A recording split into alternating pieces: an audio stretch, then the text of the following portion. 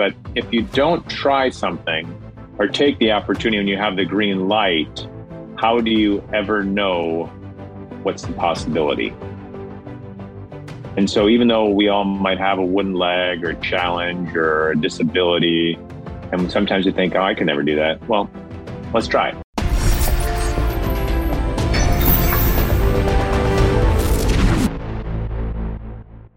Hey, it's Zach here, and super quick before we dive into the show. If you haven't already, I want to make sure that you have subscribed to my free weekly Case of the Mondays newsletter, because it is where I share my best advice, strategies, and mindsets to help you design a creative career that you absolutely love showing up for every Monday morning. When you sign up, I'll even send you a bonus 5-day email course to help you clarify and prioritize the next small steps in your unique path to success. To sign up, just visit optimizeyourself.me/newsletter. All right, on to today's episode. My name is Zach Arnold, and I'm a former Hollywood film and television editor turned career strategist and the creator of Optimize Yourself, where I help artists, creatives, and storytellers just like you design the more balanced, more sustainable, and more fulfilling creative career that you deserve. In a nutshell, I'm Tim Ferriss meets Ted Lasso, minus the mustache, because I am obsessed with both learning everything I can about optimizing human potential while also inspiring you to realize yours. If you are ready to step outside your comfort zone, let's dive right in and unlock the optimized version of you. Hello, and welcome to the Optimize Yourself podcast, where I share honest and candid conversations with best-selling authors, world-class athletes, Hollywood legends, elite experts in a variety of fields, as well as everyday people that are achieving extraordinary things. It means the world to me that with all the podcast choices out there, you have chosen to invest your valuable time, energy, and attention with me. Now, before we get started, don't forget to visit optimizeyourself.me/podcast so you can subscribe, leave a review, and so you can also download your unique customized podcast playlist, where I'm going to send you the 5 best expert interviews from our archives to help you achieve your specific goals. So on that note, without further ado, let's get right to today's guest. My guest today is Eric Stolhanski, who is an actor, a writer, and a producer, probably best known for his role as Rabbit in Super Troopers 1 and 2. And if you're one of the many P90X junkies like me, you might also remember Eric as the guy with the prosthesis in the plyometrics video. Yes, the guy with a wooden leg in the jumping workout. Now, no matter his role, and by the way, he has a lot of them, Eric always brings his unstoppable mindset and a tenacity to pursue the most challenging goals, no matter the obstacles. And given that Eric was born with only one leg, let's just say he's had to overcome a lot. Whether you are battling a physical, a mental, an emotional, or a circumstantial disadvantage in your life, this episode is going to leave you feeling empowered to go after your own stupid goals. And you're going to learn all about what that means in our conversation. If you have ever felt as if a specific disability in your life has been sabotaging you and stopping you from achieving the life that you dream of, you are going to love Eric's advice on how to not only accept your disability, and yes, we all have one, but how to turn it into your superpower. Eric's going to teach you how to better respond to every no that you encounter in your life, whether it's coming from yourself or from others, and frame it positively. We're going to discuss Eric's red light, green light game, and you're going to get to witness him putting me in the hot seat for a change, which is an exercise that is geared towards not only building resilience against the word no, but also learning how to use it to activate new ideas. And you're also, of course, going to hear the inspiring story of how Super Troopers took over a decade to become a reality. This is a lighthearted and humorous conversation that is no doubt going to leave you feeling inspired to make whatever the wooden leg is in your life become your superpower. All right, without further ado, my conversation with actor, writer, and producer Eric Stolhanski. To access the show notes for this episode with all of the bonus links and resources discussed today, as well as to subscribe, leave a review, and more, simply visit optimizeyourself.me/episode 190. I'm here today with Eric Stolhanski, who is an actor, a writer, a producer, but he's probably best known as playing Rabbit in Super Trooper 1 and 2, or if you are one of my many fitness friends that might be listening, you might recognize him as the guy from the original P90X who had the prosthesis in the plyometrics video. So yes, today we are talking to the kind of guy that has a wooden leg and is jumping up and down in the hardest workout known to humankind. Eric, it is such a pleasure to finally get you on the microphone today. Thank you for being here. Hi, Zach. I was the one-legged man in an ass-kicking contest. And you kicked ass. And we're going to talk more about how that evolved and kind of the mindset and philosophy behind why our mutual friend and mentor, Tony Horton, might have put you in that position for sure. Because there's a lot of lessons to be learned about that. But essentially today, you and I are just going to have a conversation about life and failures and obstacles and disabilities and all the things that are stopping us from our goals. Because boy, did you have a really good excuse to just kind of throw up your hands early in life and be like, well, I don't know, here's the hand I was dealt. Guess I'm not going to amount to much. So let's get started with a little bit of your origin story so we can contextualize this beyond the guy from Super Trooper. Yeah. Yeah, it's funny. Some people still to this day, they'll be like, oh my God, I had no idea you had a wooden leg. I always kind of wanted it that way. And Tony kind of changed it. We can get into that. But I always wanted to act in comedy films and movies without ever kind of coming out about having a wooden leg.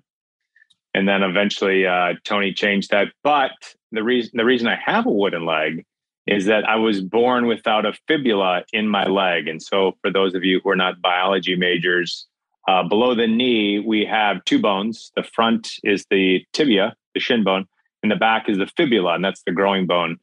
And as some weird genetic fluke, I was born without a fibula, which is semi-common. I mean, it's not like a unicorn unusual, but it's not. Probably a lot of people don't know people that happened to, but it's not the most unusual thing in the world. But I was born without a fibula. So I always think this is the most interesting thing if I had to put myself in someone's shoes, is that my mom at age 26, which is pretty young, had to make a decision when I was born without a fibula to either see what would happen, born without a growing bone, or amputate my foot and have your young kid have his foot cut off and then grow up on, I couldn't walk for about 2 years. So my mom had to drag me around in a red Flyer wagon for 2 years. I just think that would be such a hard choice to have to make at 26 when you're not really fully formed. That's a hard choice to make at any age, but at 26, that just 26 seems inconceivable. But as we're going to talk about, you put yourself in impossible situations. You can either fold and say, I give up, or I'm going to figure it out. And I would assume that from my understanding, she decided to go with the amputation, yes? Yes, she did. Yes, she Making did. a safe assumption, am I? It's safe, yes. Good call. You're a man of the Mensa crowd. But it's funny, I was in elementary school with a kid whose mother must have made the other choice because he walked around with a shoe that had a gigantic heel. I don't know if you've seen that in kids in elementary school or beyond that. And I think he had a much more challenging time than I did. I mean, I'd run around the playground and I had my share of interesting stories because kids used to tear off my leg and then throw it over my head and play pickle in the middle with my leg as I'm trying to grab it on the playground. So you talk about a lot of kids getting bullied growing up. I certainly had my share of that. So I don't know if they ever stole his shoe and threw it over his head, but they definitely used to do that with my leg. But I don't know, it builds character, I guess. I would never want anyone that I knew bullied like that on the playground, but it is what it is. Well, I think you took playground bullying to a whole new level, because I would guess that most of the people listening today are similar to myself and that grew up very creative, somewhat introverted. Not everybody, but I would say the lion's share. We all have our story about being bullied. Every story I ever tell, I'm never going to be able to tell with as much vigor again, because I'm thinking, yeah, but they didn't tear off my leg and play pickle with it. So you've ruined all of my bullying stories. That was a good one. Yeah, I remember that pretty clearly. It's pretty regular on the playground. So from there, you're born without a fibula, and your mom makes this really challenging decision at a very young age. And I think, as you would agree, and she would now, it was the harder decision, but it was the simpler one. That it's like, all right, we figure out what to do if you don't have the bottom half of your leg, versus, well, we're going to kind of adapt, and maybe we need the shoes or the braces or whatever. It's like, yeah, let's just get rid of it and let's figure out how to deal with this. And I think it actually probably made a lot of things simpler for you. But I know that growing up from very early in life through middle school, high school, college, and whatnot, one of the choices that you made, which I think is going to be very interesting to a lot of people, was not, well, because of the leg, I can't really do anything physical, so I guess I'm going to sit around where I don't need a leg. You indeed became very, very athletic, did you not? I did. I was a very active kid. And I think that was something my mom always kind of grappled with, as, this kid who I started having a prosthesis when I was, I guess I had my foot amputated when I was 18 months old. So I probably had my first prosthesis when I was about 4. And as you know, 4-year-olds are pretty active. So I was cruising around running. I did a lot of hopping, but I grew up in Minnesota and I always wanted to go ice skating. I have these pictures of my mom taking me ice skating when I was like really small, and my dad taking me skiing when I was really small. And so my parents obviously thought it was important that I get out and do what all the other kids in the neighborhood did. A lot of kids in the neighborhood. So instead of like having me just stay in and play break the ice or sorry or connect four all day long, they definitely got me out trying. I'm sure they were trying to get me to burn out some energy because they probably wanted me to go to sleep. But I don't know. I guess I really took to it, and I had a lot of kids in the neighborhood, and I just wanted to be like everybody else. So even though it was hard, and I often tell a story if I travel around and give my speech, is that I love playing baseball, and eventually my mom signed me up for Little League. I was a little bit later; I was like 9 years old when I first started playing Little League, but I really took to it and loved baseball. And back in those days, this was the dark ages of prosthetic technology. Now, things are so much more advanced, especially currently with all the veterans coming back and the medical technology advancing. But I was growing up in the 70s, and all I would do is throw a gym sock over the end of my leg, and then I'd put it in my wooden leg. And so when I ran, what happened was it rubs like this. And so it's called pistoning, and my skin would just tear. I mean, technology back in the 70s was pretty basic. So I don't know. I never wanted to really stop playing baseball. I do the kind of things. And so my skin was tearing off my leg. I would just throw some ointment on it, a bunch of Band-Aids, take about 20 Tylenol, and just get out and do what all the other kids did. And I don't know. I just always wanted to be active, and I never wanted something to stop me, even having a wooden leg, from being active and not achieving what all the other kids in the neighborhood were doing, and just going out and, I guess, accomplishing things. I don't know if that was, the goal when I was 8 or 9 or 10 years old, but I guess that, there were these goals that you don't talk about like we do as adults, but the goal was to play baseball and to be like other kids. And I remember I signed up for football in 5th grade, and my mom and dad freaked out, right? Because they were like, you only have one good leg. If that leg gets hurt, well, then what? You can't even walk, right? So we sort of compromised on football, even though I played for a year and loved it. And during the playground, I still would be that active and tackling and stuff like that. But baseball, basketball, skiing in the wintertime, skating in the wintertime, just being active like every other kid. So basically, it's been a pattern your entire life of let's find the most difficult version of a sport that requires the most lower body athletics, and I'm going to do it. Yeah. Which now the whole, plyometrics P90X, well, totally makes sense. But it's not a matter of, I'm choosing the sports that are still sports and still active, but I really need to adjust and compensate for the fact that unfortunately my leg doesn't work, and you're just like, F it, let's pick the hardest stuff. Yeah, I should have been a chess player. Yeah, right? Chess, very active, very checkers. Engaged. That would have been the way to go. But what I'm curious about, and you alluded to this a little bit, when you're 8, you don't know any better. You just want to get out there and you want to run around. However, I think that even at that age, there are conversations that happen in the house. There are unwritten rules and mindsets that are written in our brains, voices that we get in our head that compel us to become these kinds of people that make the harder decision versus the easier decision. So it sounds like a lot of this came from a very early age when your mom was having to make hard decisions. So what are some of the, whether it's conversations, the mindsets, the things that you have learned from a very young age that you feel that even to this day are still the scripts or the voices in your head, that every time there's a challenge, you're like, I'm going to choose the harder version instead of the easier one? Yeah. Well, I can think of one specific incident when I was young. We had a park at the end of our street, and I loved to go ice skating, but everyone else in my neighborhood and growing up in Minnesota where there's a lot of snow, we wanted to go skiing. And so I remember talking to my mom and dad one day saying, hey, I want to go skiing. And they were like, oh man, wow. Okay. And so they took me down to a local ski place in Minnesota. They're kind of hills more than mountains, but they fitted me with outriggers. Are you familiar with that? Like where they had the things they're like training wheels, kind of. It's like a crutch with the ski on it, right? So You're skiing, but you have your arms out, and they have skis on the front of the crutches, and you're bracing yourself on that and going down the hill. And so I was this little kid doing this, and I just remember thinking to myself, like, I don't know. I think I can just do it with skis. And it was the hard choice. And my mom was like, well, whatever you think you can do, I'll support. You know, you'll try it. And she would say to me, you're going to fall down. Right. And I'm starting to get kind of choked up a little bit, but she would be like, you're going to fall down and that's okay. You know, it's soft. The snow is soft and like, it's going to be hard, but if you want to try it without just skis, you can. And I think it's a really important lesson we can take away as human beings. So the effect we can have on other human beings. You know, I'm talking about myself right now, but like the impact that my mom had on me of supporting other people and saying, I have your back. I'm going to be there for you. It's amazing how much you can lift up other people when you actually support other people. And she was saying, let's try it. Let's do this. You know, you want to try this? Cool. Okay.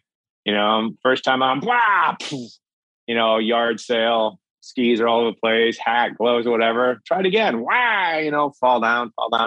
But eventually, you know, I made it from the top of the hill to the bottom of the hill with a wooden leg. And I thought it was the most exhilarating, coolest thing in the world, you know, that I didn't have to wear outriggers, which there's nothing wrong with. People do. I know I love helping people do disability ski clinics, but I just want to try it. You know, and if I couldn't do it, I would have gone about outriggers. But like I made it down one time after falling a bunch of times and getting back up. And that was this sort of like simple habit that I learned early that you're talking about was, hey, let's try it, right? It's a challenge. It's going to be hard. Let's see if we can do it. You never know if you can do it. And so we gave it a go. It was exhilarating to me. And then cut to 10 years later, I'm skiing double diamonds in Colorado with a fake leg. So sometimes when you feel like you have those challenges or things, you know, like, yeah, it's hard. I don't know. Can I do it? I don't know. I mean, direct a movie? Can I edit a movie? I have no epic experience. Like, let's try it. You know, your first cut might not be what is perfect, but you know, you keep doing it, directing or acting or sound or whatever, you know, anything in the industry. And you got to fall down a bunch, but eventually you get from the top of the mountain to the bottom of the mountain, or hill in my case. And, it's pretty exhilarating. You and I are definitely on the same page with all of that. I love the story. And there's one additional thing that I want to just emphasize a little bit more, which is that if I were to make a tattoo out of that entire story, what I think is the most important thing to have in front of me all day, every day, and part of my identity on my skin, you're going to fall, but that's okay. Yeah. That's what it's all about. That's it. Everybody always asks me, because I've talked to hundreds of people deconstructing success and mindsets. And they're like, well, you know, if I don't want to listen to 300 hours, how do you distill it down? Fail as fast as possible and fail faster than everybody else. And that's how you're going to become successful. That's it. If you can just fail faster than everyone else is failing, you're going to be successful. Yeah. You have to be okay with it. You have to accept it. It took me a long time to figure that out. I consider myself a recovering perfectionist, where, you know, I'm the straight A kid and, you know, the valedictorian of high school and top grades. And then the real world hit me and I really wasn't prepared for failure. I can't blame my parents because they did all of the things right that they needed to, but it wasn't until the first time I really had to manage failure that I realized I have no tools to manage this, because I've always been successful at everything I've done. And it wasn't until I learned how to fail that I really started to succeed. So the fact that your mom very early encouraged something and said, you're going to fail, be ready, but you know what? It's okay if it happens. That to me kind of encapsulates everything that we're going to talk about with you today for this entire conversation. That's awesome, Zach. I also wanted to ask you a question. I kind of touch upon this in my talk, but I want to ask you if you felt the same way. As like, I sometimes find that some speakers are disingenuous when they say you can do anything that you put your mind to. I agree. Right? Like when you say, like, you know, just fail and it's all good, right? Like I tried water skiing. I grew up in Minnesota, land of 10,000 lakes. And do you have any video of that? Because I bet that was entertaining. Well, if you like those Wipeout, like America's Funniest Videos. I mean, I spent so much time on my face that even as a kid, I said to myself, I don't think this is for me. Like, I just couldn't quite do it, even though I could ski down a mountain on snow. I just fell, tried. I couldn't get the balance thing. It was just something I couldn't always do. And sometimes I say you can't be 6'5" and be a horse jockey. But the story that I like to take away from that is, like, I tried it, you know, I gave it a go. My dad, my uncle, everyone would kind of try to do the best they could to support me, to get me up and all these kind of things. But I just couldn't get it going. You know, my friend's daughter the other day said, when I grow up, I want to be a giraffe.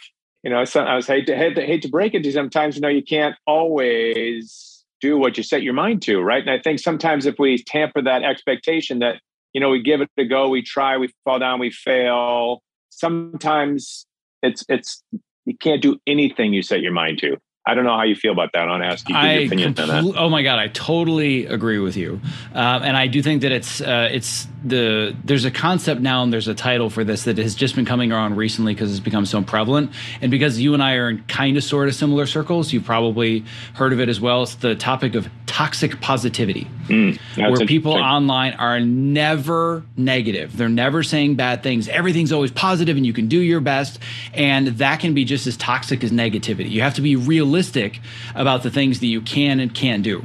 The difference is, I think people's barometers of what's realistic and doable are vastly undershooting what they're really capable of. So I really believe the vast majority of people undersell their capabilities, but there is a limit, or there is a ceiling. And I'll give you an example of how I teach this. I haven't really talked about this on the podcast at all, but you asked such a good question. I love it. So I'm sure that you've heard of the concept of SMART goals, SMART, right? Make them specific and measurable and actionable, right? Very corporate speaky. If you want to set yourself some quarterly goals, set SMART goals, right? So it's not that SMART goals don't work. I think that SMART goals are incredibly, excruciatingly boring. Right. Because you're trying to just set this framework that everybody else is using to set very, very similar goals in a different context. So I've actually turned that on its head, and I have my students set stupid goals. I like it. Acronym still applies, but it's a stupid goal instead. And here's how it works. By the way, PS, spoiler alert, most of it is stolen from the SMART framework. It's almost the same, but there's two key differences.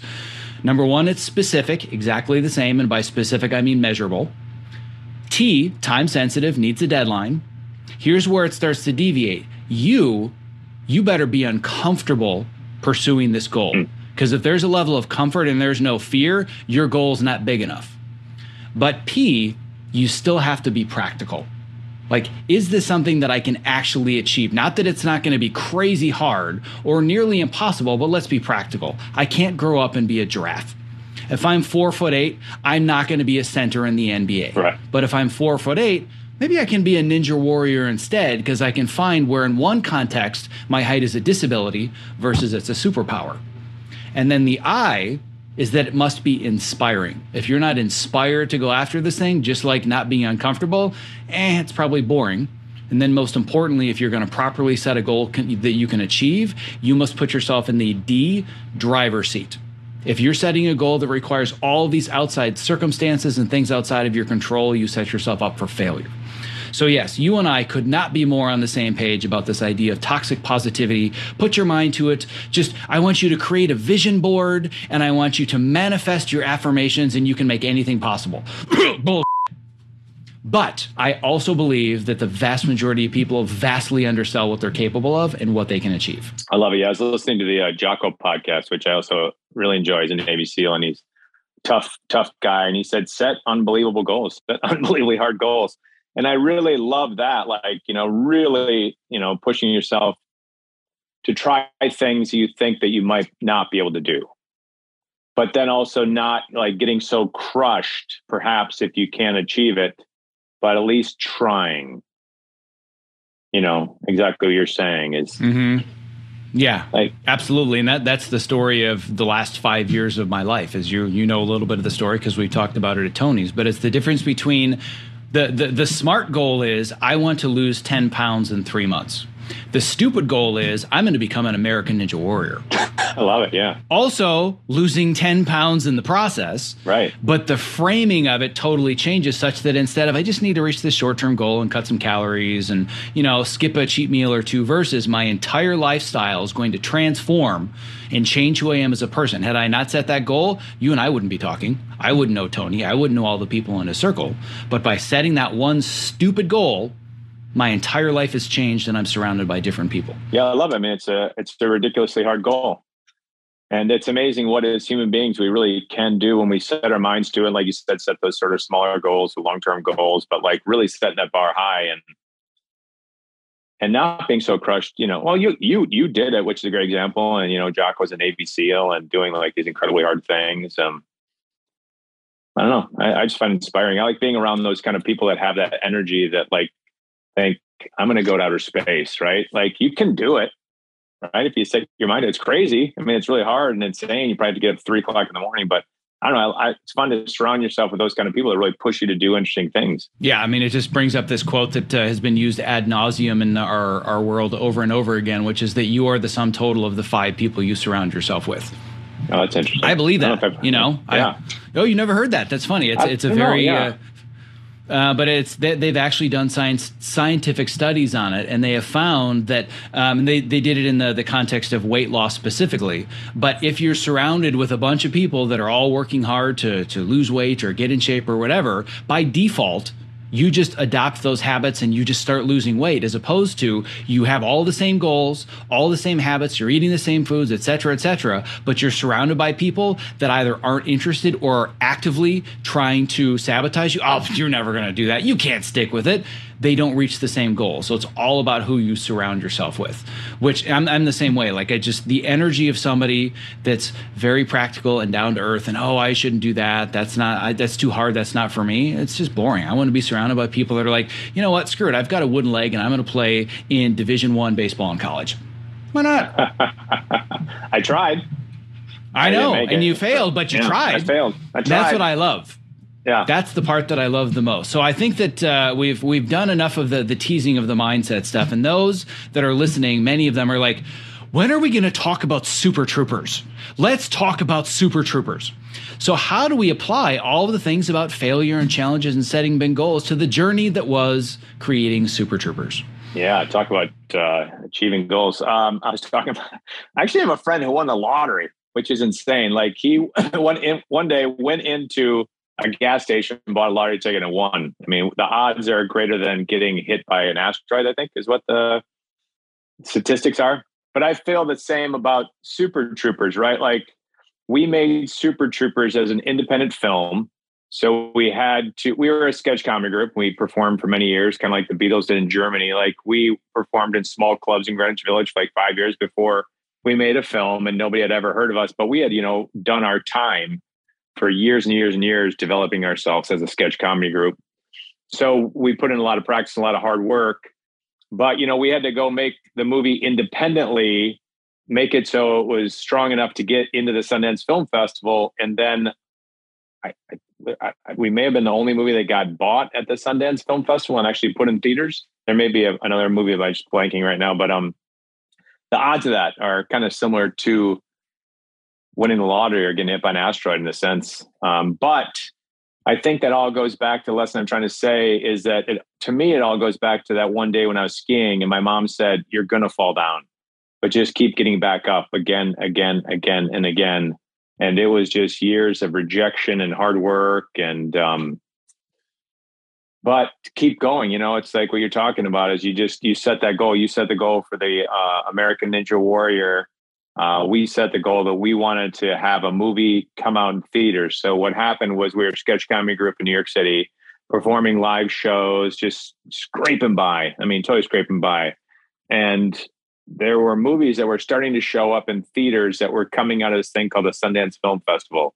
And there was Reservoir Dogs, and there was Clerks and El Mariachi, and all these like great independent filmmakers were making these very low budget films, going to Sundance Film Festival in Park City, Utah, getting bought and then put in these theaters. And we were in New York City and they would come on the theaters and we'd go watch them. We were like, we are going to make a movie that's going to be on that screen. And, I'm sure everybody laughed at us. Like, what are the odds that could happen? But we worked really hard. We wrote 20 drafts of a script. We shot a half an hour film. I mean, it's not a feature, half an hour film to kind of learn. And then we shot a feature film for $100,000 that we scraped together on credit cards and borrowing from aunts and uncles. And we shot it at the University, Colgate University, where we went. And that was all training kind of to learn how to do this creative stuff that most of the people that are watching this podcast, you work in the creative field. So that was our film school in a way. Nothing happened with those things, but it was a way for us to learn how to do it. And then, so Super Troopers was our second feature. And by then we were kind of learning the craft, but we still had to make it independently and then cross our fingers that it would get sold. And in 2001, it got sold at the Sundance Film Festival to Fox Searchlight. and ended up in theaters. But I do believe that all of that belief that I could do something that was that challenging all started from when I was a kid. That one day on the ski hill. My sincerest apologies for the interruption, but if you're a creative professional who spends long hours at your workstation, not only is the following promo not an interruption, but listening has the potential to change your life. Because working with a Topomat underneath you at a height-adjustable workstation is a game changer. Let's learn a little bit more from Ergo-Driven co-founder and CEO Kit Perkins, creator of the Topomat. The Topomat is the first anti-fatigue mat designed specifically for standing desks. The real benefit of a standing desk is movement. We found bringing in this cushioned terrain under your feet, your brain just subconsciously engages and you wander around and you get that movement at the standing desk that you need without even having to think about it at all. People will come to me at an event or a panel and they'll say, I got the Topomat because of you. Even when they had a mat, once they used this one, it was a total game changer. We've just heard time and time again that with Topo, we've kind of hit the sweet spot, that it's the right premium quality materials and a right shape that people are actually getting benefit out of this stuff. You spend more time here than anywhere if you do creative work the way that I do. So I would rather be driving around in a Ferrari than a Ford Pinto. And I feel like this is the Ferrari of the standing mat. One of the things you don't realize is that at a standing desk, your main interface to the world, your body's main interface to the world is the ground. If you're going to invest in anything at that Ferrari level, it should be what you're standing on. Well, my goal is that for anybody that is a creative professional like myself that's stuck in front of a computer for inordinate amounts of time of their waking life, they're doing it standing on a Topomat. So you and I, my friend, one edit station at a time are going to change the world. I like it. That's a utopian vision I can get on board with. If you're a creative professional looking for a simple and affordable way to stay active, energetic, and focused while spending long hours at your height-adjustable workstation, I can't stress enough how important it is to have the right mat underneath you, which is why I continue to share the Topomat as my #1 product recommendation. To learn more about the Topomat and purchase yours, visit optimizeyourself.me/topo. That's TOPO. Well, the piece of this that I found so interesting is you started with the analogy of, I've got a buddy that won the lottery, and this happening to us was kind of like winning the lottery. And the natural progression from that, from somebody that doesn't know the story, and I want to dig in maybe even a little bit deeper, but I bet more than once you've heard, oh man, you guys got so lucky. Everybody. You got into Sundance and got your, like, you were so lucky. But how much of it was really luck versus perseverance and absolutely blindly, with all the grit and determination possible, just forging ahead because you hadn't achieved the goal you wanted to achieve yet? Yeah, that's what it was. I mean, it really was mostly determination and perseverance. I mean, obviously luck is involved, right? You have to kind of catch lightning in a bottle when you do anything creatively. I think anybody who's watching this that works in the field understands that. We've made films that we didn't catch lightning in a bottle, but you know, you do the best you can. You try, right? Well, a lot of people, it's interesting. After Super Jerks came out, they said, well, you guys just came out of the blue. You're lucky. You got into Sundance. And, you know, like they thought it was luck, but they didn't understand that we were scrounging along, writing and performing sketch comedy in a cabaret club in Greenwich Village for 5 years. Like we would have to lug a TV from our apartment and a VCR and a stand, and they were tube TVs, and we'd have to shoot So here's what we did. We did live sketch shows, right? Unlike SNL, you do a live sketch, and then you'd have like one of those SNL shorts. And we wanted to be able to change costumes in the stairwell. The only thing we had was a stage, a piano, and a 5-step fire escape on the side of this cabaret club in Greenwich Village. So 5 of them, we were piled in this staircase where we change outfits, but you had to have little 3-minute movies or whatever you want to call them in order to change costumes, because you had to have some time to change. So we would shoot, edit, put it on a VHS tape. We'd lug this gigantic tube TV, put it in Jay would have to get his car from the garage, pull in front of our apartment. We'd carry it down the stairs, put it in his car, drive through Greenwich Village, which you know how packed it is on Friday night, try to park in front of this cabaret bar where they're doing drag shows on a piano on the first level. We go through that crowd, up the second floor to this small little cabaret room.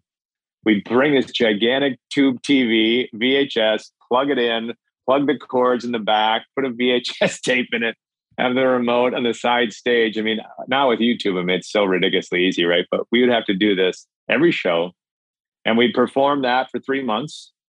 We'd do a sketch, show a short video, do a sketch, show a short video. And that's how we sort of learned the first sort of technique of film and then comedy, right? So we'd also, it was 2 drink minimum. You had to bring 5 people. So we'd have to go around New York City and hand out flyers and ask people, do you like to laugh? Do you like to laugh? We walk around Washington Square Park or NYU and we hand out flyers trying to recruit our own audience. So yeah, it was a hell of a lot of grit and determination. Like everyone thought it was overnight success, but man, it was pounding the pavement. There's always years and years of those kinds of stories behind what most people would consider an overnight success. Every once in a while, there is somebody that is legit an overnight success. They go in and they have lunch at the right place at the right time, and an agent comes up and says, you'd be perfect for this movie, and then all of a sudden, you become the next A-list star, right? Happens once in a lifetime, probably even less than people winning the lottery. The rest of those stories where it looks like somebody's an overnight success story and they got their own career lottery ticket, stories just like that one. And I think what so many people miss when they're in it, and I would guess that maybe even you did, I know I'm guilty of it as well, when you're in it doing those things, when you're actively carrying the cart, you're just like, God, this is such a pain in the ass. Why do we have to keep doing this? What you don't realize, those are going to be the moments you miss the most. Those are going to be the stories that you love telling people someday. It's not, I'm so successful now, and now I can easily make a movie, and I have millions of dollars. Like the stories about lugging the cart in and out of Greenwich Village, those are the moments that so many people get frustrated by, and they don't realize a lot of that's the best part of the story. Yeah, you don't realize at the time, but it's grit. Grit. I think grit's a good word to describe it. Yeah. So one of the stories. Yeah, totally. And there was a story that this brought up that I don't think I've ever told before. I haven't told this for years and years.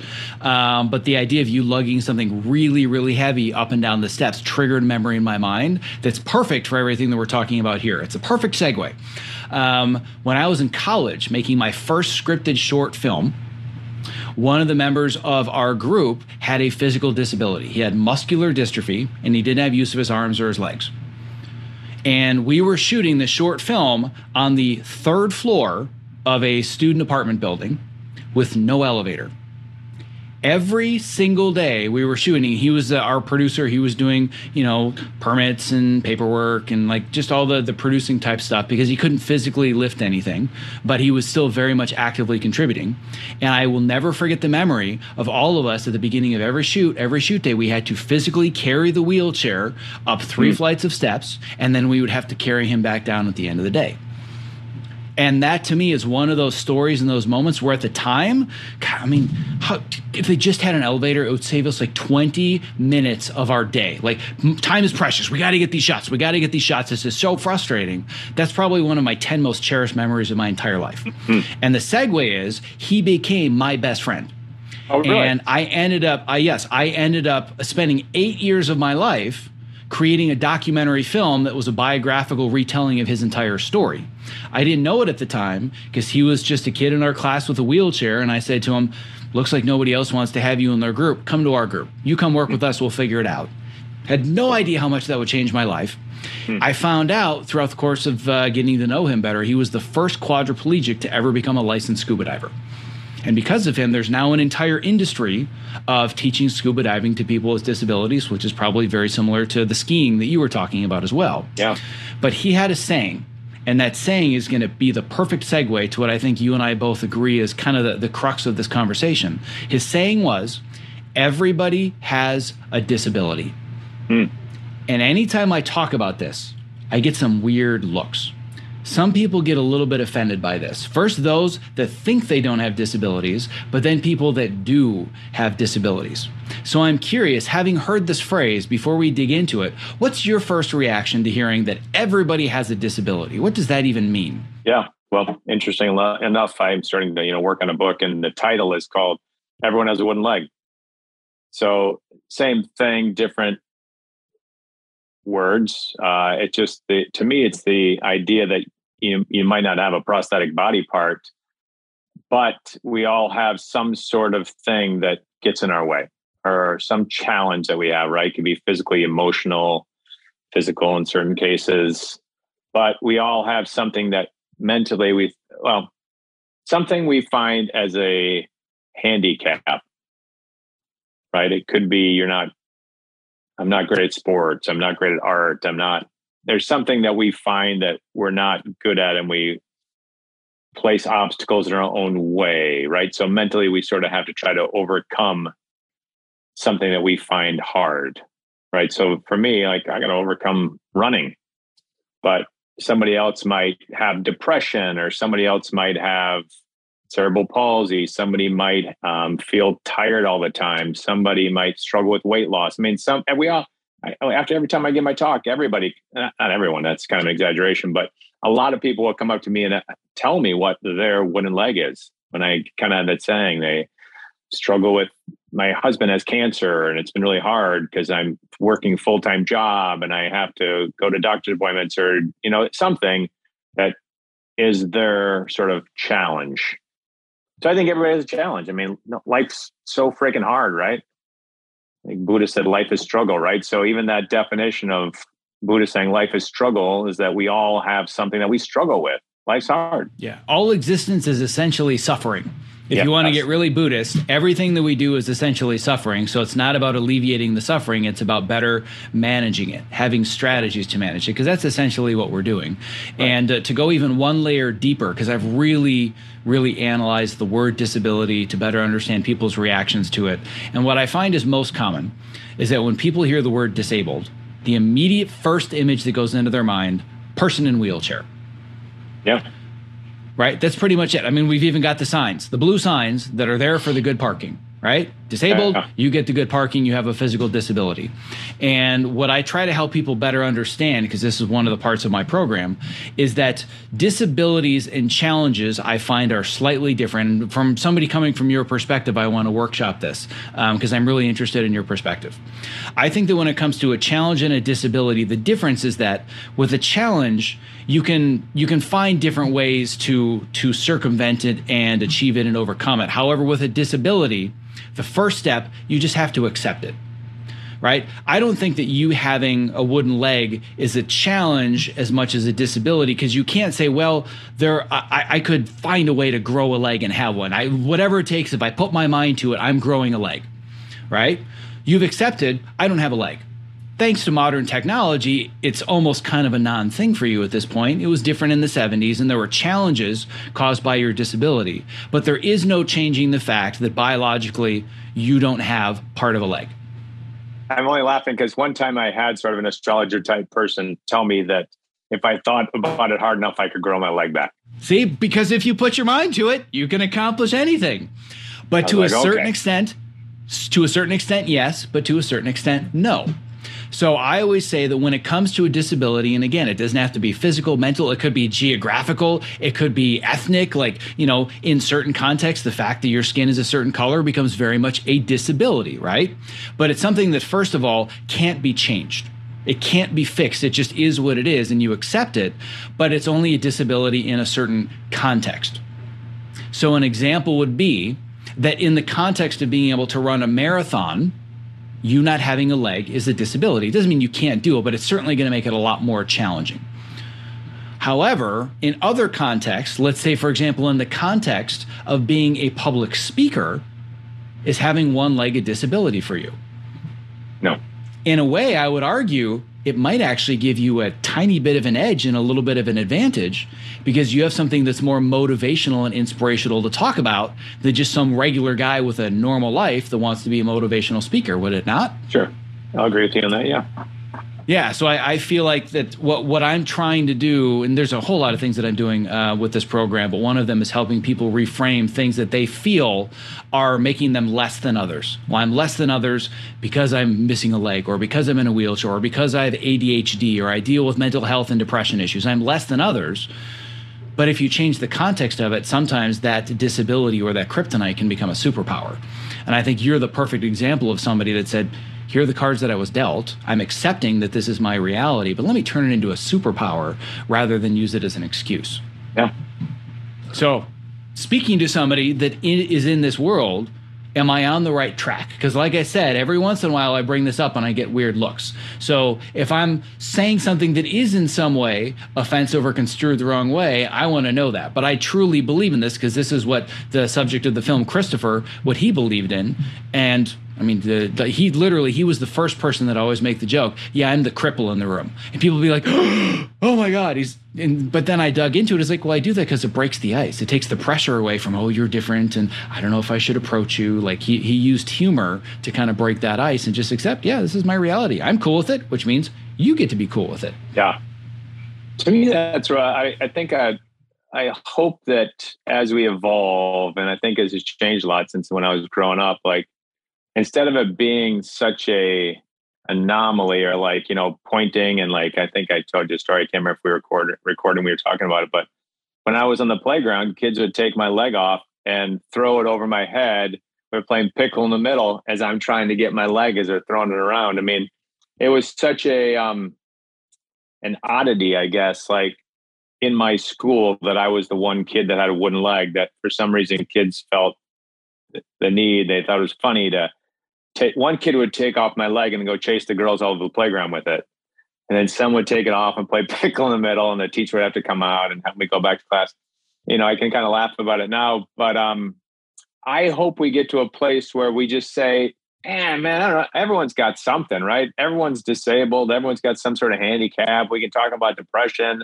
We can talk about, I don't know, whatever it is, just like, why can't we all just admit that we have shortcomings or disabilities or challenges and like just be out in the open about it all? I don't know. I hope that we can ever kind of evolve a little bit to that place where like we just say, yeah, all right, everyone's got something. Who cares if you're the kid that's got the wooden leg? Who cares if you're the kid who's missing 2 fingers or a kid doesn't have any hair? I don't know. I mean, it just get to a point where we're not like laughing and making fun of people and like that's the odd person out or have to have these committees for disabilities. I mean, I appreciate all those are great, but I hope we can even evolve past that where you have to have all that. It's just to accept it. Here, that's kind of why, totally agree. One of the reasons if you want to get into this, I can, if you want to drill down on that more, we can. I was going to just kind of bring it around full circle of, I was saying before that I used to always want to try to act in movies and not ever say I had a wooden leg. I purposely never talked about it in interviews. I mean, I think I did about 4 or 5 films, major films. We did with Fox Searchlight, Warner Brothers, movies for major studios, theatrical releases. And I never told anyone I had an artificial leg.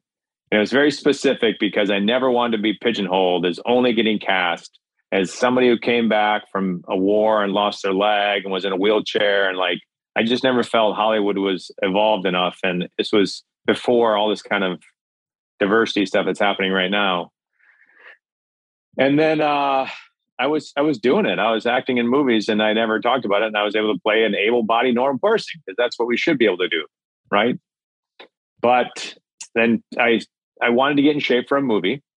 And I was at a gym and there's a flyer and it said, come be part of the hardest thing you'll ever do in your life, mentally, emotionally, physically. We're putting together this test group for this thing called P90X. And I would go to gym, but I wouldn't work out probably as hard as I could because I didn't have anybody pushing me as hard as somebody. So this group said, it's going to be hard. It's going to be 6 days a week, 90 minutes. You got to commit. You can't miss a day. You got to follow a food plan, all this kind of stuff. And I was thinking to myself, well, free trainer. I'll work harder. I'll get in shape for this movie. So I go and I'd be in this test group for P90X. And at the time, there was no real extreme home fitness movement, right? It was Richard Simmons or Cheryl Tiegs, Jane Fonda. It wasn't really like there's no CrossFit. That the idea that they were making this video was they were thinking that professional athletes or people really high at athletic level would do something that really made them better athletes. It wasn't really meant, I don't think, at the time to be something that went out to every home in America. It was going to be kind of a niche idea. And I said, I'll get in shape. So I did a test group. And about 60 days into it, it's really freaking hard. And I was falling over in yoga, all these like balance positions, plyometrics. I couldn't do it. I just couldn't do it. So like 60 days in, I realized I kind of overcame something and I was stronger, getting in better shape. And I would always wear sweatpants because I was embarrassed about being handicapped. And I just wanted to just go in there and get a workout in. I wasn't trying to do anything else, but just try to get a workout, get a better shape for this movie. But about 60 days in, man, I was starting to do the plyometrics. I was able to hold the balance poses. I was able to do a lot of these really hard physical activities. And one day I showed up, I said, screw it, man, I'm going to wear shorts today. Because I was starting to get this stuff down. So I show up in shorts one day and I just see Horton looking down like, what the hell's that? Everybody in the class is like looking at me like, I got a fake leg. And he's like, what? You've been here for like 60 days and you now just show up in shorts and you've been doing this whole thing with the wooden leg? I'm like, yeah. I don't know. I just kind of clicked. It's great. I love working out this hard and really being able to do it. And he's like, all right. And he just treated like everybody else. Everybody else is cool. And then we finished 90 days of the test group, and he said, Stolhansky, hey, we became pretty good pals. After that, we were hanging out, going to the beach, working out. And he was like, hey, I want you to be in the plyometrics video. I was like, in the video? Like in a background person like Suzanne Summers thing? And he's like, yeah, it'd be really cool if you were doing a plyometrics, which is, I think, the hardest discipline of all P90X. As a kid with one leg. It's quite possibly the hardest 60 minutes of any home fitness program ever created ever. Plyometrics is he calls it death by jumping for a reason. Yeah, it's hard. I mean, just bottom line, it's a really hard jumping exercise for your legs. And I was like, nah, I'm good. No, thanks. I don't want to be in an exercise video. I'm trying to be an actor. I'm in movies. And he's like, all right, well, think about it. I mean, like, there's a lot of people that struggle with diabetes, overweight, depression, all sorts of things. Like, maybe you having a wooden leg, I know you probably think of it as a disability or handicap, but maybe it's something that is a positive that you could help people. And I was like, damn you, Horton, putting it in those ways, putting it that way. I thought about it for a while. I'm like, I don't know, I'm trying to not be the guy with the wooden leg. And it was the first time in my life, I think, that I got pictures. Sometimes when I tell my story, I show when I was growing up, I'd go to the beach and I'd wear pants. I used to wear like jeans, like my family. We went down to Florida one time for spring break with my mom and dad and sister. And I'm down on the beach wearing jeans because I didn't want to be a handicapped kid. And I had to make like a life decision. I was like, I can embrace this, having a disability, or I can be the person who's trying to hide from it. And I said, you know what? I've been in these movies. All right, I'll do it, man. I'll be in your P90X video. And so I did it in shorts. And I think that was the first time that I ever was sort of on film doing anything where I exposed my legs sort of to the mass audience. And then it went on to be like the #1 home exercise video in America and just took off. Totally unexpected what they thought. I mean, it's a great workout. And Tony obviously talks the talk, walks the walk, and it's the real deal. And that, so now I accept it. I hope that we get to this place where everyone's like, oh yeah, who cares? I mean, that was, I don't know. I mean, we shouldn't even be talking about it in the sense like it should just be like everybody in the world just says, yeah, I have a disability. I got a challenge. I got a handicap. Aren't we all just one people? Aren't we all like one type of humanity? Who cares? Unfortunately, we just have so little time on our days because we're spending so much of it trying to prove to everybody that we're perfect and we have all of our shit figured out. There's no time left in the day to be vulnerable and share our struggles and share where we're human, right? And I'm not going to get on this soapbox. I have many soapboxes. I actually have an addition to the house that hold all of my soapboxes.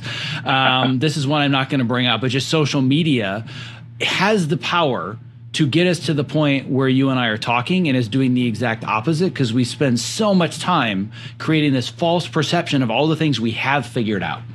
Here's the perfect day. Here's my perfect breakfast.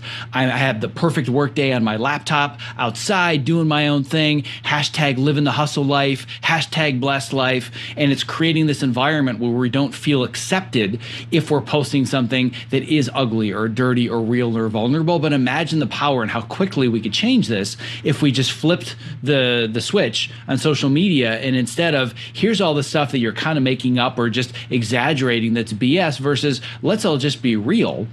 I really think that that's an area where we can make this much more of a reality. And I think some people are using it the right way to do exactly that. So I know some people that have really leveraged social media and today's technology to be able to amplify the idea that, yes, I might have a disability in one context. It's an ability in another. So I'm always trying to help people to identify first what you consider the disability. Let's accept it. Now let's reframe it so the kryptonite becomes your superpower. I love it. Brilliant. What I'm curious about next is we've talked about how you've gone from this kid that was really athletic, loved baseball, football, basketball, couldn't play the football, but you still loved it, Then you decided you wanted to go as far as you could in baseball, and you got there. Made the switch to acting. And if we have time, I want to dig into that piece a little bit further, because it's a pretty damn good story about how you decided to go from athlete to acting. But then ultimately, I want to talk about public speaking. So we're going to take a little bit of a detour, because I don't know how much value it has other than it's just such a good story. Talk to me about how you made the transition from athlete to actor, because you told this, I was almost on the floor. The true story of how I got into comedy. The leg story. Not that they're not all leg stories, but this is one of the best stories I've ever heard. I was at Colgate University, and it's Division I sports. So I was captain of my high school baseball team. I always loved baseball. Spring came around, and I went and tried out for the baseball team. And surprise, surprise, I wasn't big enough, fast enough to play Division I baseball. It's pretty hard.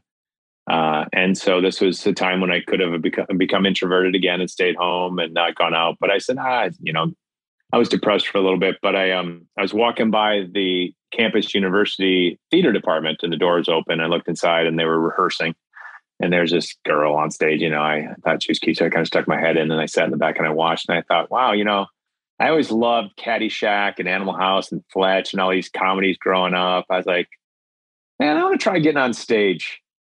I want to get on stage with that girl. So I don't know. I started auditioning for theater productions, but man, the truth is, I never got cast in one show for like 2 years, and I kept trying and trying. And I said, if I really want to make this work, I probably should sign up for an acting class.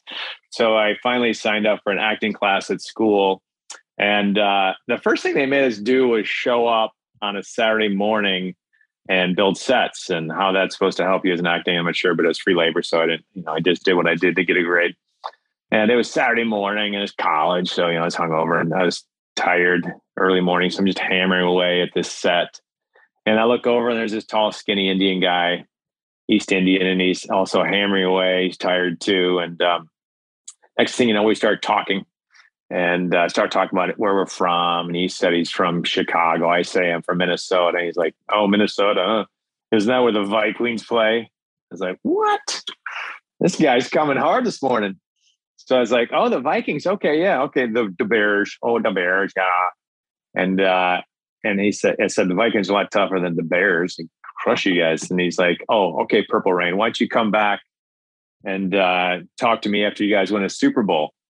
Now, my Vikings are 0-4 in the Super Bowl. Anybody who's a Minnesota Viking fan can feel the pain. So I think Bears fans can feel the pain too. So, and just for a point of reference, born and raised in northern Wisconsin, Cheesehead and Packer fans. So just got a full disclaimer, put that out there. But continue. You guys got Super Bowl rings. And he was always wearing a McMahon jersey. And so I was just like, oh, okay, Chicago. You're so tough. You think you're so tough. You think you do this. So I reached down and I grabbed that hammer that I was building the set with, and I just go, whack! And I smacked it on my ankle as hard as I could. And he was like, what? And I was like, you think you're so tough? Here, can you do this? And I stick out the hammer to him, thinking that was it. You know what I mean? In my mind, like, that's it. But I didn't expect it when he's like, oh, you want to play that game, do you? And he reaches out and he grabs my hammer and he goes, whack! On his ankle. And he's like, holy crap, Jesus. And he fucking grabs his ankle and he starts squirming around the floor. And I was like, oh, I wasn't expecting it to go in this direction. What am I going to do now? And I look around and I was like, oh, okay. And I see we're in, a theater, proscenium arch, right? You got the cement arch over the theater. And I go, all right, hey, Chicago, if you're this tough, can you do this? And I run across the stage and I kick the cement wall as hard as I could, straight on with my foot. And I think, and that's it, right? I think he's going to be like, okay, I'm done. You're nuts. Instead, I hear, screw you, Minnesota! And he comes, he's wearing Birkenstocks too. And he comes flying across the stage and he kicks the cement wall as hard as he can. And he drops down to the ground and he's rubbing his toe. And he's like, that's not so bad. What else have you got? And I'm like, what? This guy's crazy. And I'm thinking this game of Quiénes Más Macho is going to be finito, but it's not. It's not. We're in this for city pride, right? And so now I got to find something that's going to make him bail out of this game. So I look over and I see it. And I'm like, yeah, I got it. This is definitely going to be it. And I reach down and I grab a pneumatic staple gun, because we're using pneumatic staple guns to build sets. And I'm like, hey, Chicago, are you this tough? And he goes, you don't have the guts. And I said, oh yeah, you don't think I got the guts? He's like, you're not going to do that, right? He's like, I was like, you don't want to do this. He's like, I don't, anyway, I'm getting ahead of my story. I take the pneumatic staple gun and I say, Chicago, you this tough. And I put it up to my leg and he said, you don't have the guts. I'm like, oh yeah? I go, hot out, Bronco. And I put a pneumatic staple with a staple gun into my leg. Now he comes running over and he's like, there's no way that's real. And he starts inspecting my leg and he's pulling up my pants. And they're like, for sure, there is a staple into my leg. And he's like, oh my God, did it hurt? I'm like, yeah, it hurt. I'm probably going to take me to the hospital afterwards, man. You don't want to do that. And he goes, I don't want to do it. I have to do it. And now I'm thinking, oh my God, this guy is like either plumb crazy or he's definitely tougher than me, because he grabs a staple gun. But he starts searching for like the fatty, meaty part of his leg. I did it in my shin, right on the back of my leg. But he starts like grabbing different parts of his leg that he thinks have more fat on it, that it's not going to hurt as much. And he finally settles like on the back of his leg and he's pulling on it. And he's like, I could probably do it here.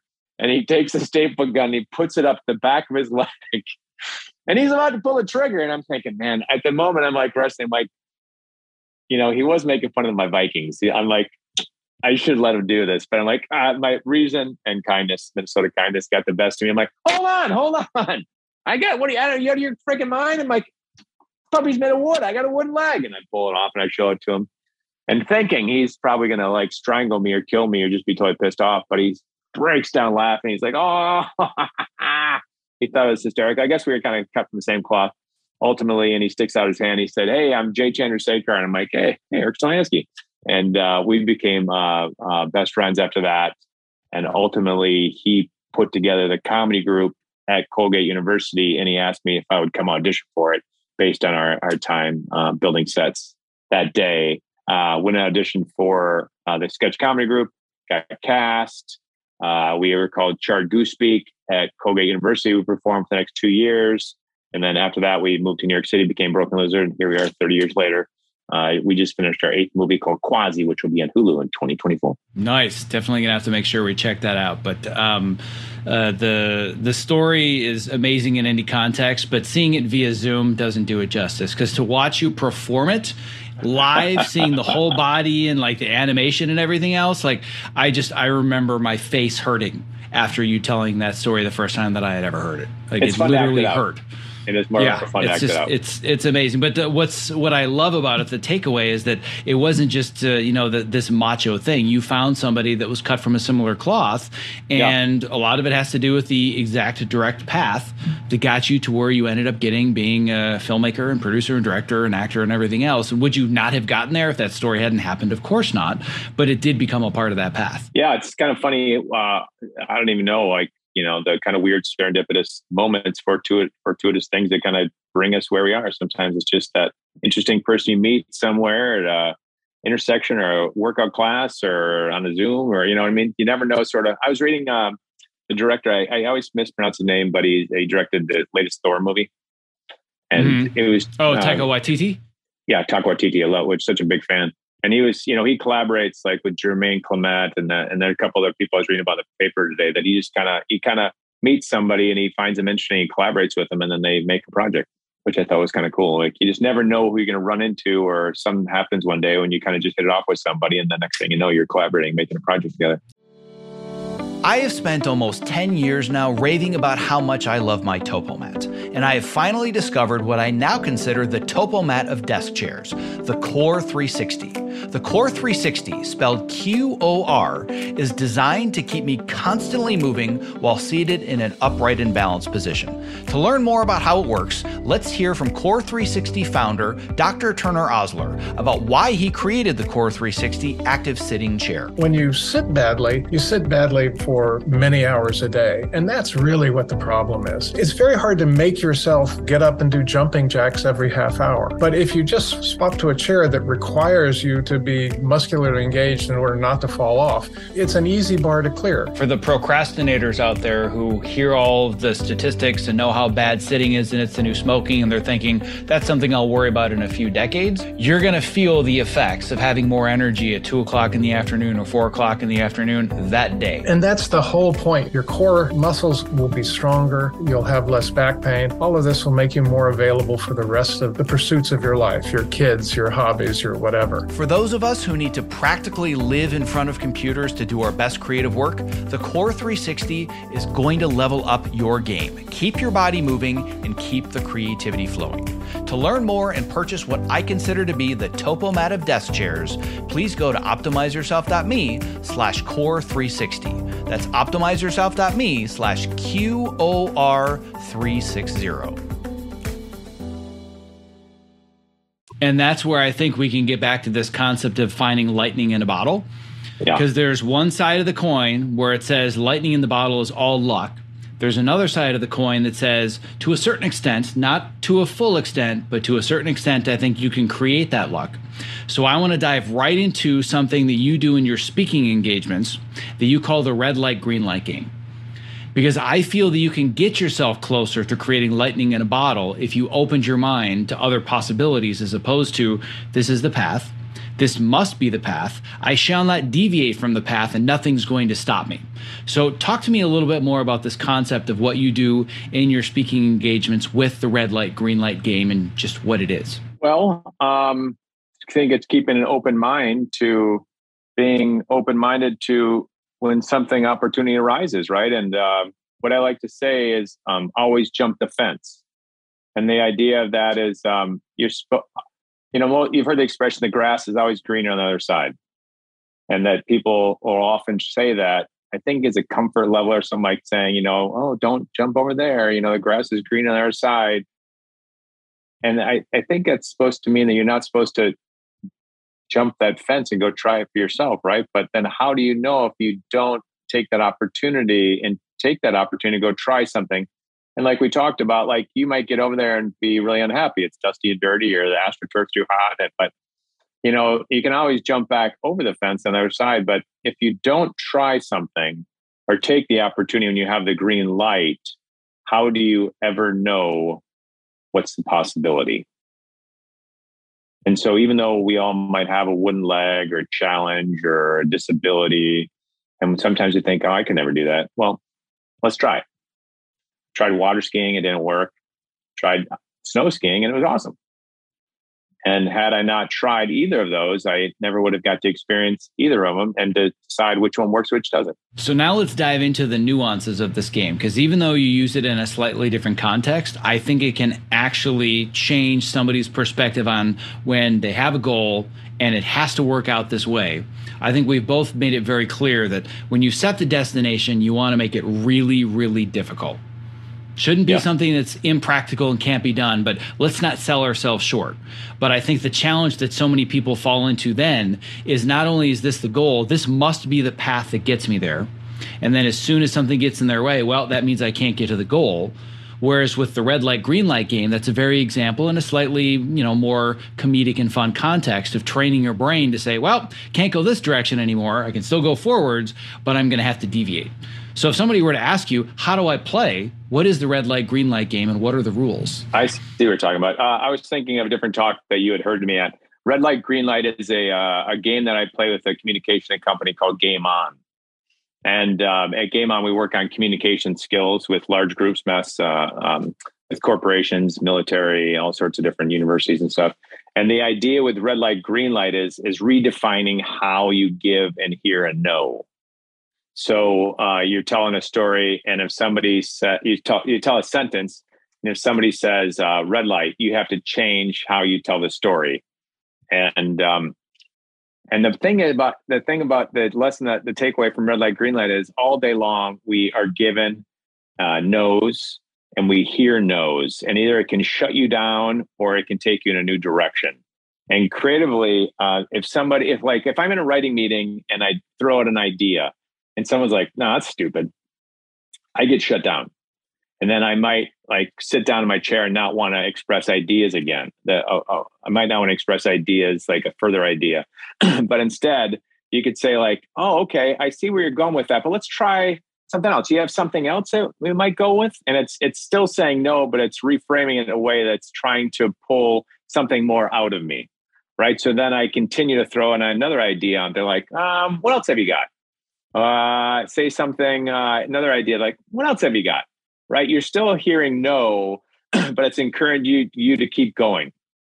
And often if somebody encourages you to keep trying something new again and again and again, often that fourth or fifth time that you try, you might get the most creative, interesting idea, right? So you could give someone a hard no, that's dumb, and it shuts them down. You may never get to that fifth idea where you get something really interesting and creative out of it.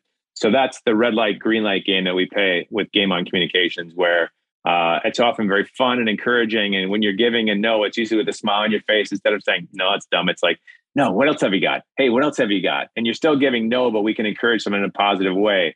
So as a person who's delivering a pitch meeting, marketing meeting, sales meeting, whatever it is, we can be encouraged to keep trying a new idea, until finally you get to one. It's like, yeah, that's a great one. Now that's a fun idea. Let's run with that one.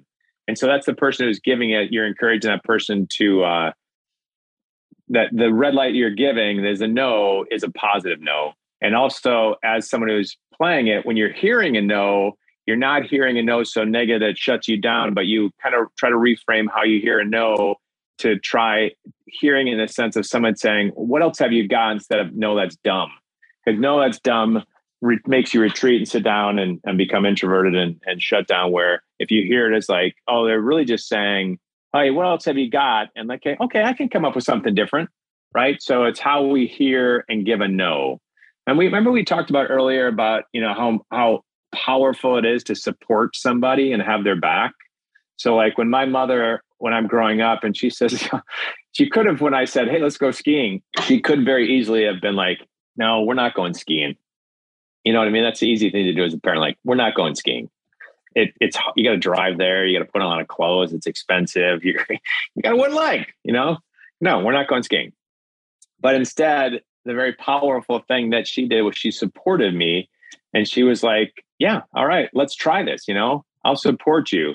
And that changed my life. Right. And it's the same kind of thing. It's in a very daily basis. The red light, green light idea is when we give and support somebody, and we have to give no's all day long. We have to hear no's all day long. But can we do it in a supportive, positive way that encourages people to get to that fourth or fifth idea instead of shutting them down? I'm going to make sure in the show notes that I put a link to a video where you're actually demonstrating this live.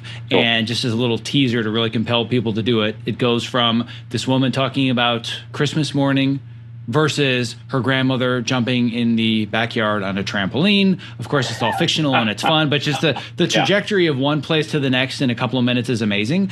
I actually want to demonstrate this very quickly, but I want to tweak a little bit of it. And I'm going to tweak it to your liking because it's your game and not mine. But how can we change this slightly and actually demo how it works, but a little bit more related to, here's the path that I see to get where I want to go. I've got a goal and I've got points A and B and C and D and E and F and G and A. It's all in my mind and I just have to do these things. But then we're going to throw 10 different wrenches in the works and I'm going to have to innovate. And my choices are the goal no longer works versus goal is the same, the path is different, and I got to figure it out. So how can we demonstrate how this works in a slightly different context? Do you want to play red light, green light? I want to play red light, green light right now. And I want people to hear this because this is one of those things that in 5 minutes, you can completely rewire the way that somebody sees obstacles. It's a really cool game. Yeah. I really love working with, I consult with this company Game On, and we gamify the idea of teaching communication lessons, right? So you get to physically get up on your feet, you get to play a game and then talk about the lessons and the takeaways. And so it's really fun to physically see how it works. And like you said, it's not, you can pre-think about how the story's going to go, but when you throw out a red light, you have to take it in a new direction. And oftentimes like you said, it goes from Christmas morning to somewhere completely unexpected. There's always a lot of laughs, a lot of joy and fun with it. Even though you're giving a no, which is going to happen in life, right? You said there's going to be a lot of wrenches thrown in your direction. You can still like perhaps like we talked about, I couldn't play baseball, I couldn't go water skiing. You can still move forward with your life and do interesting things, even though your life sometimes gives you a no or a red light. Right? So let's do it. How do we play? If I wanted to do this with my students, or I want my students to do this with each other, demonstrate how this works. I'll demonstrate I'll demonstrate some concept. I will start, and you'll be the person who will be on stage, and you'll be telling me a simple thing about your day, and I will simply say yes or no. And if I say no, you'll have to take your story of your direction in a new direction. And so you won't go backwards. So let's say, for example, if I were to say, Zach, what do you have for breakfast? And you said, this morning I had eggs. And I said, no. You would not go backwards and say, no, I did not have eggs. You would simply move the story forward by saying, I had watermelon gum, right? You don't have to be crazy. You're not trying to go for the laugh. The only rules are I have your back, you have my back, and we're going to work in agreement. We're not going to try to punk each other, right? We're simply trying to have each other's back and make each other look like heroes. And we're not trying to go for the laugh or anything like that. I'm going to ask you simply about your day. And if I say yes, you just continue with your story. If you hear no, you just take in a different direction. And normally, if I'm doing this, I will be the person that goes up on stage to make the other person feel comfortable. So if you prefer, I know that you have experience in the creative field. So, and for the sake of time, I thought we would just try one. But normally I would go up on stage. I'll say, look, I'm the person who will look like a fool. I don't want you to be nervous. I'm here to make you look good. And you can ask me about my day. You want to try it like that to start? Well, I was going to say that in the spirit of making hard choices as opposed to the easy ones, the easy choice is to have you warm it up and demo it. The hard choice is to throw me right on the hot seat immediately, especially for the sake of time. I have one quick question for you. What's the result that I'm working towards? Is it that I just want to be more comfortable with adversity? Is that I'm still trying to get to an end result? You said the goal is not to make people laugh. So what is a general goal that I'm working for that can show whether or not the exercise was successful or not successful? Yeah, I wouldn't even put so much pressure on anything about being successful or trying to have an end goal. Really, we're working on the idea of all day through life, all in life, we're going to get no's, but we can take that no and turn into a positive direction. So, for example, you're driving down the highway and a car stops in the right lane. You don't just pull up behind it and stop, right? You go in the left lane, you go around, you keep going forward. So it's about moving forward, being innovative, working on creativity, working on adaptability, change, anything. So if you get a no, it's not stopping you. It's you moving forward in a different direction and seeing that oftentimes that 4th, 5th choice is something that is a fun, creative choice. All right, then let's do it. I love it. All right. Very clearly understand this. Let's do it, and then I'm going to throw this onto my students as well, because this is going to be so much fun. Okay. Zach, tell me, what's your favorite holiday? My favorite holiday, I can tell you what my favorite holiday is definitely Halloween. But as far as my favorite holiday, that's actually a really tough one because I don't have an answer. I don't have a favorite holiday because you know what? I don't enjoy holidays as much as I enjoy what I do every day. And oftentimes holidays kind of take me away from just being in my zone and doing my thing. So I don't have my least favorite holiday isn't Halloween. It's my birthday, which circumstantially happen to be within a day of each other. But I don't have a favorite holiday. That's a beautiful transition. I want to hear just about your day to day. And if I give you a no, I just want you to keep the story moving forward in a positive direction. So just tell me about your day today. Yeah. So woke up this morning, a few minutes afterwards, made myself some coffee.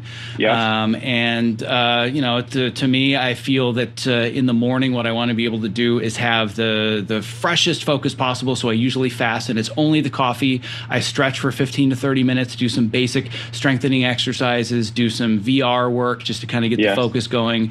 And then I dive right into my day, and I get on coaching calls, and I start working with my students. But unfortunately, this morning, my internet went out and I couldn't work with any of my students. So I had a whole mess of people on Slack saying, Zach, where are you? I paid you all this money to be in your coaching program. Where's the link for me to get refund requests? This is not what I was promised. So it was a total disaster of everybody being so appreciative of the fact that I've worked so hard and they understand technological issues.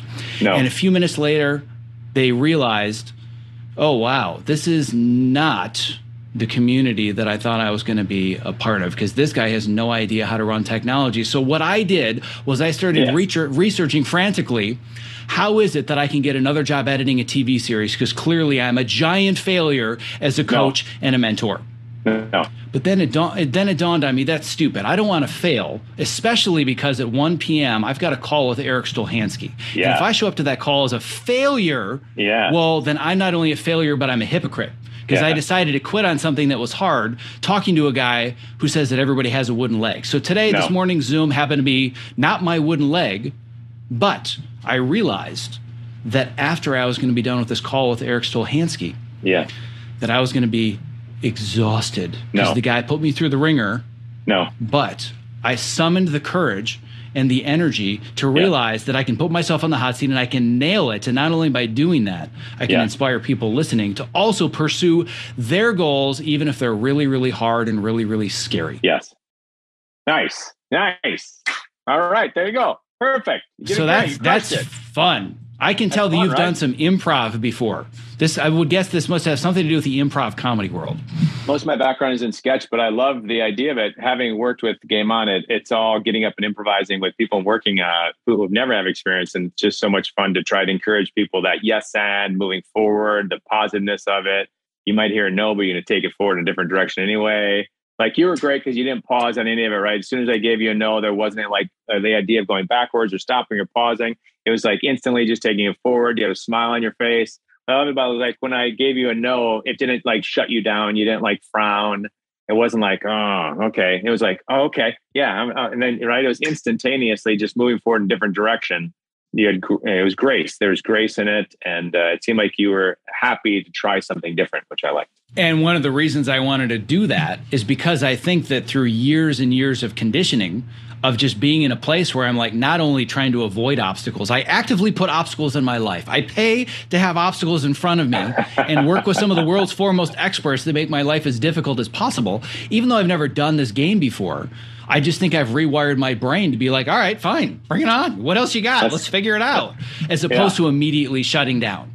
It's funny because it also reminded me of the story. I swear to God, I haven't thought about this since high school. But we had an activity that we did in forensics. I was in forensics doing skits and public speaking, and it's like basically acting competition for nerds. So if you don't want to be in sports, and I mean in northern Wisconsin, as you know, probably the same in Minnesota, it's all about high school sports. But I wasn't really into the sports, and I was into acting and whatnot. And there was an exercise where you basically had to get up in front of the entire class, starting with absolutely nothing, and you had to tell a story and see how long you could tell the story and entertain people before it just started to become a mess. Like you could use any details you want, but whatever it was, it had to constantly be engaging. And as soon as you started to fill it with fluff or like, oh, this is dumb or I'm not interested anymore, they'd say, stop.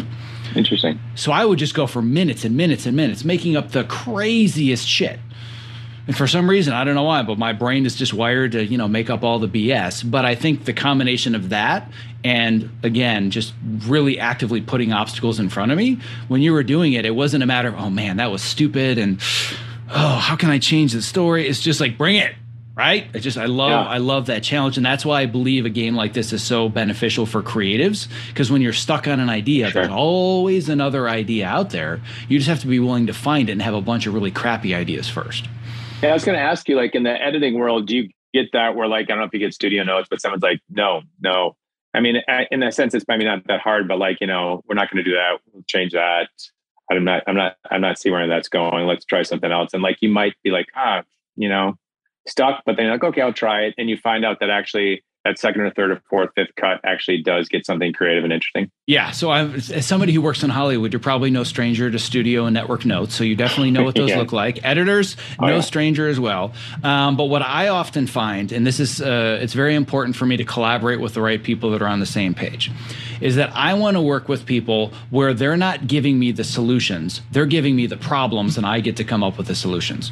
So if somebody says, the scene isn't working, you need to make it 37 seconds shorter, and you need to make this wide shot a close-up, and you need to take 4 frames off of here, I'm like, don't tell a brain surgeon how to do brain surgery, just tell me that you're having trouble thinking and let me figure out the problem.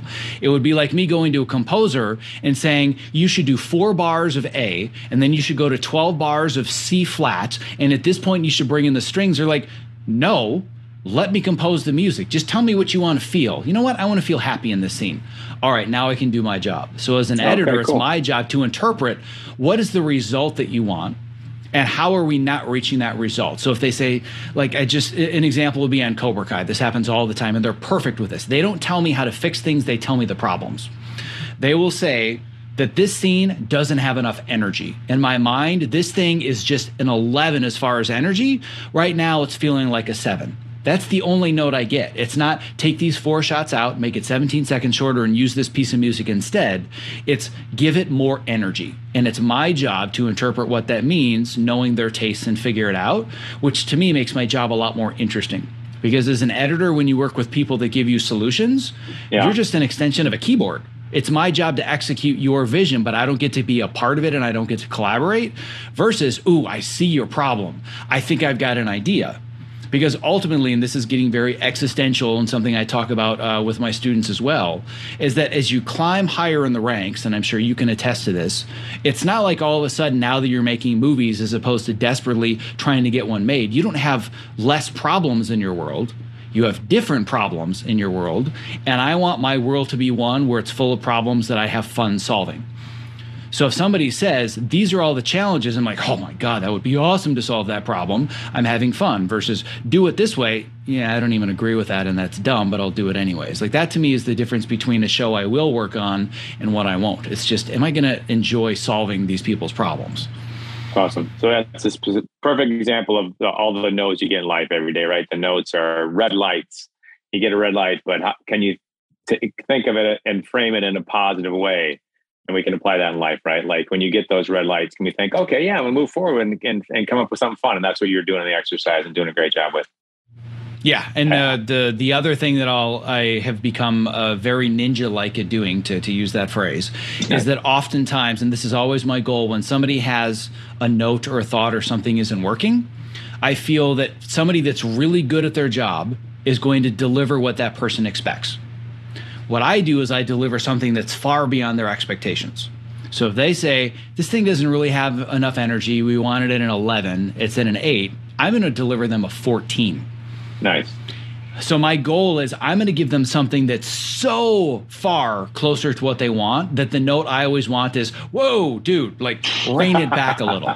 So anybody that'll watch a finale in Cobra Kai and they're like, my God, this is balls to the wall. It's because my goal is that all of my notes should be, this is too much, you need to scale back and slow down. But I never, ever get that note.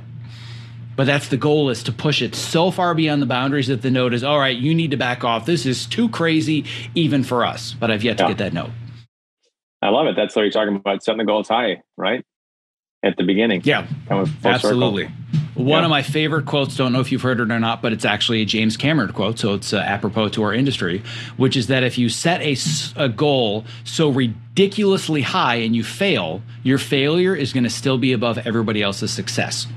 Absolutely. If that guy doesn't live that quote to a T, I don't know who does. Absolutely, yeah. Because that guy fails spectacularly, but his failures are so far above where anybody else would consider a success. Yeah, it's amazing. I was shooting a film with Bill Paxton, and Bill was telling me an early story that he was a painter and Cameron was an art director. And they're hanging out one day, painting sets and building. And Cameron said, "I got this script, Bill. I think you'd be good in. It's about cyborgs, and it comes back from the future. And maybe you could be one of these guys at the beginning." And Bill's like, "Movie about cyborgs?" He's explained it to him. But Cameron had this vision that one day he was going to make this movie about cyborgs. And cut to James Cameron setting his goals high. Yeah, no kidding, right? Cool. Well, I want to be very, very respectful of your time, and I realize that we're coming to the end, and actually to one of the new challenges and obstacles in your life, which is you talked to me that what is the challenge that's coming up in about 3 minutes that precludes us from recording any further? Yes, kids coming home from school, for sure.